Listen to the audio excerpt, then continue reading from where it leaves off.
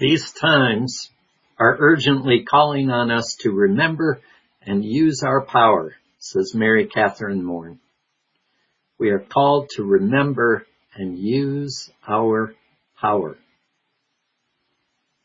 It is easy to feel powerless in these times we live in. I get that. I also get that I need to get over that. Believe me, I am familiar with the concept of powerlessness. I am, as the character of Stuart Smalley, played by Al Franken on Saturday Night Live many years ago, used to say, I am a member of several 12-step programs. Admitting powerlessness is part of the program. Powerlessness over those things I cannot control. What is known as the Serenity Prayer addresses this, asking for the serenity to accept the things I cannot change.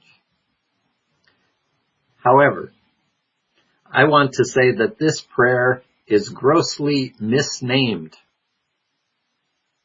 and that this can cause problems. It creates an imbalance. It focuses on powerlessness, which is important to understand, but calling it the Serenity Prayer creates an undue emphasis on the things I cannot change, on powerlessness rather than the power which Mary Catherine Moore says these times are calling forth from us. God grant me serenity to accept the things I cannot change. Now, if the prayer were only about serenity, the prayer could end there. However, it goes on, asking for the courage to change the things I can. The original version by Reinhold Niebuhr refers to the courage to change things which should be changed. Grant me serenity to accept the things I cannot change, courage to change the things I can and which should be changed, and wisdom to know the difference.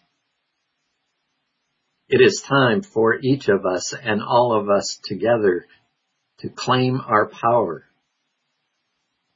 Kindness is powerful. Compassion is powerful. They don't always appear to be powerful, I know. But consider water.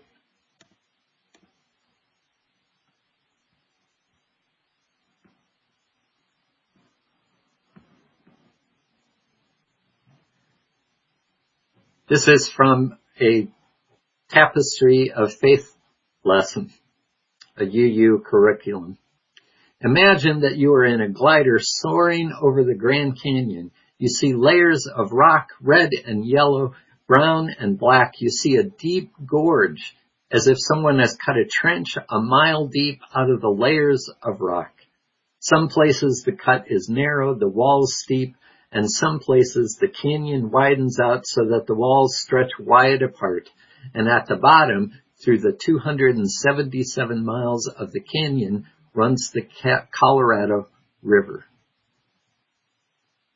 Mostly the river looks rather calm and quiet from above, oozing along the bottom of the Great Channel, but it's not quite right to think of the canyon as being the route that the river follows. In fact, the river is what carved the canyon.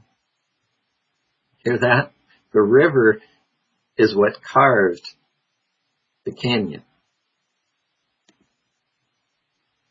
Now, if you still have that water in front of you from the ceremony, take a look at that and think this substance carved a canyon. The lesson goes on to talk about how this happened over hundreds of millions of years amidst changes in the Earth's climate and the movement of tectonic plates, and points out that though there's a dam across the Colorado River now and the river flows more slowly, still, gradually, the Grand Canyon continues to be carved deeper and deeper. And the lesson ends with the question, which is stronger, rock or water? If you pour water on a rock, the water will flow away while the rock stands firm. But given enough time, it is the power of water that carved the Grand Canyon out of the rock. Water has power. And it doesn't always take millions of years to bear witness to that power, though it may not look like much in a glass or cup or container. It holds the very key to life. And I'm reminded of a song from the group Brother Sun that says, love is the water that wears down the rock. Love is the power that can't be stopped.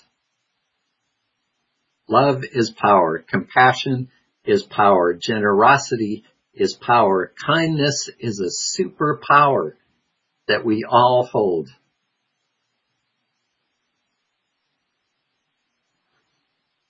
And these, kindness, generosity, love, compassion, they have the power to change things which should be changed if we but have the courage to claim our power.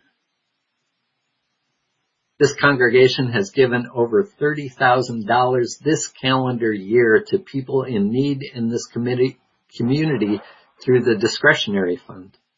That generosity has power. The people who received those funds were not only grateful for the tangible financial assistance, but they were grateful to know that there was a congregation who cared about them in this very tangible way. People who may not ever meet them in person, but still cared and showed that through this generosity. The food share and the little free pantries, the community outreach offering, the immigrant work that's happening, generosity makes a difference. You have an opportunity today and over the next weeks as we participate in the Guest at Your Table program to express that generosity across the world through the work of the Unitarian Universalist Service Committee, working with grassroots organizations in a host of other countries. And I love how the UUSC tweaked our first principle in their mission, affirming the inherent power and dignity of every person. It shows that we can be grounded in our principles without being attached to particular words or a particular articulation. It reminds us that no words will ever be quite complete, but that we can come together again and again to consider what has been left out, where we need to focus, and how we wish to be together in this time and place. And it reminds us that people are not static creatures of inherent worth and dignity, but that we are human beings. We are in motion, we are active, and we hold the power we need to act with gratitude, humility, courage, and compassion. May we remember our power in the days of our powerlessness. May we have the courage, and it takes courage, to be kind. May we discover and rediscover within ourselves the power of compassion that demands our hands and minds and hearts be engaged in fulfilling the promise of human dignity and worth. The power of faithful imagination, the refusal to give in to the cynicism and powerlessness that tyrants and empires depend upon to thrive. For these times indeed are urgently calling on us to remember and use our power.